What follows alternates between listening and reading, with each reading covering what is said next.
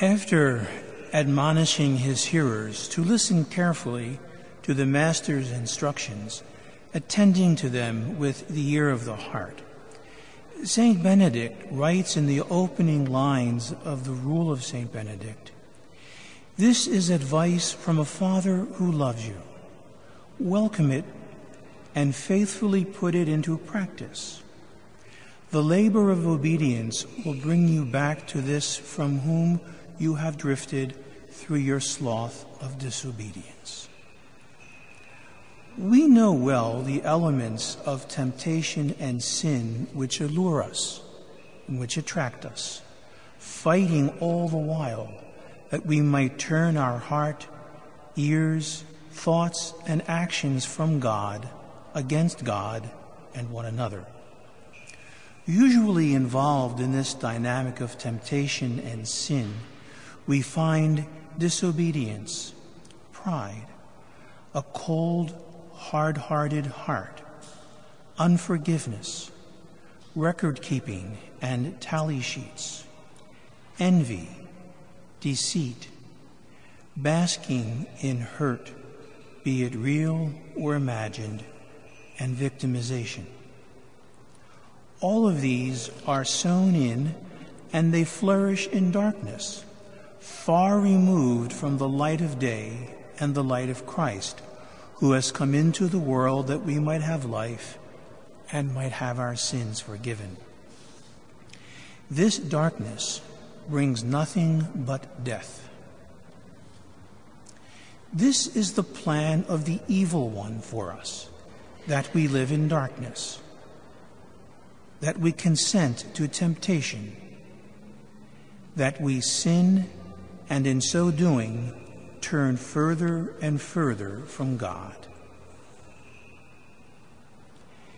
Is it not your experience that after committing sin and growing rather comfortable with it at times, especially with the same sin over and over, or time and time again, that we begin to imagine, how can God possibly forgive me?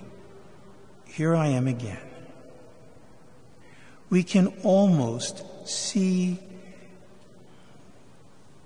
the evil one, he who is the father of lies, that prince of darkness, wringing his cloven-footed hand-like appendages, thinking to himself, a little more, and I will have turned them from God.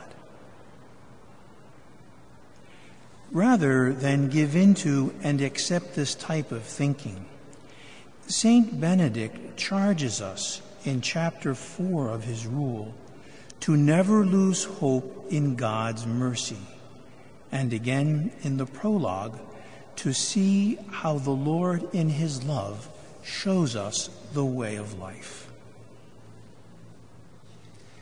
About 2 weeks ago, our Holy Father, Pope Francis, preached a retreat for some 6,000 priests from throughout the world as part of the Jubilee Year of Mercy for priests. He reminded the priests that the vehicle of God's mercy and forgiveness is indeed our sinfulness. For it is through our sinfulness that we realize our need for God's loving, tender, life-giving mercy and forgiveness. How true what we sing at the Easter Vigil in the holy night of the Lord's resurrection, when the deacon or priest sings the Easter proclamation, "This is the night when Christ broke the prison bars of death and rose victoriously from the underworld. Our birth would have been no gain had we not been redeemed. O wonder of your humble care for us, O love, O charity beyond all telling, to ransom a slave you gave away your Son. O truly necessary sin of Adam, destroyed completely by the death of Christ, O happy fault that earned so great, so glorious a Redeemer."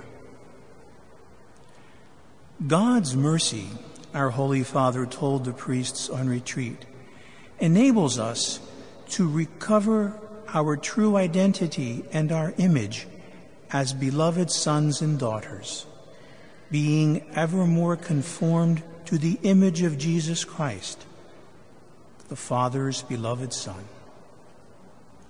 Mercy and the forgiveness of our sins points to the truth of our God-given dignity, which to the master of lies and deceit cannot snatch away. It reminds us that God always forgives us, no matter the sin, its gravity, or how many times we sin. King David, whom the Lord God chose, blessed, and established, spurned the Lord and did evil in his sight, committing lust, deceit, disobedience, adultery, betrayal, and murder. At the Lord's bidding, the prophet Nathan assured him, "The Lord on his part has forgiven your sins." And so does God with us. He forgives us our sins, enfolding us in his merciful embrace always. Sinners that we are, we sit in table fellowship with the Lord and with one another.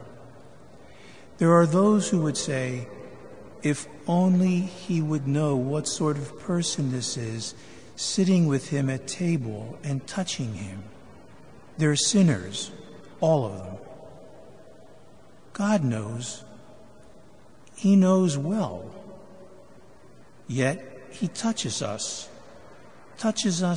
to forgive, to embrace, to heal, to nourish, to draw us ever closer unto himself. Would that the Lord could say of us, "Your many sins have been forgiven because you have shown great love. Your faith has saved you. Go now in peace." And may we never lose hope in God's mercy.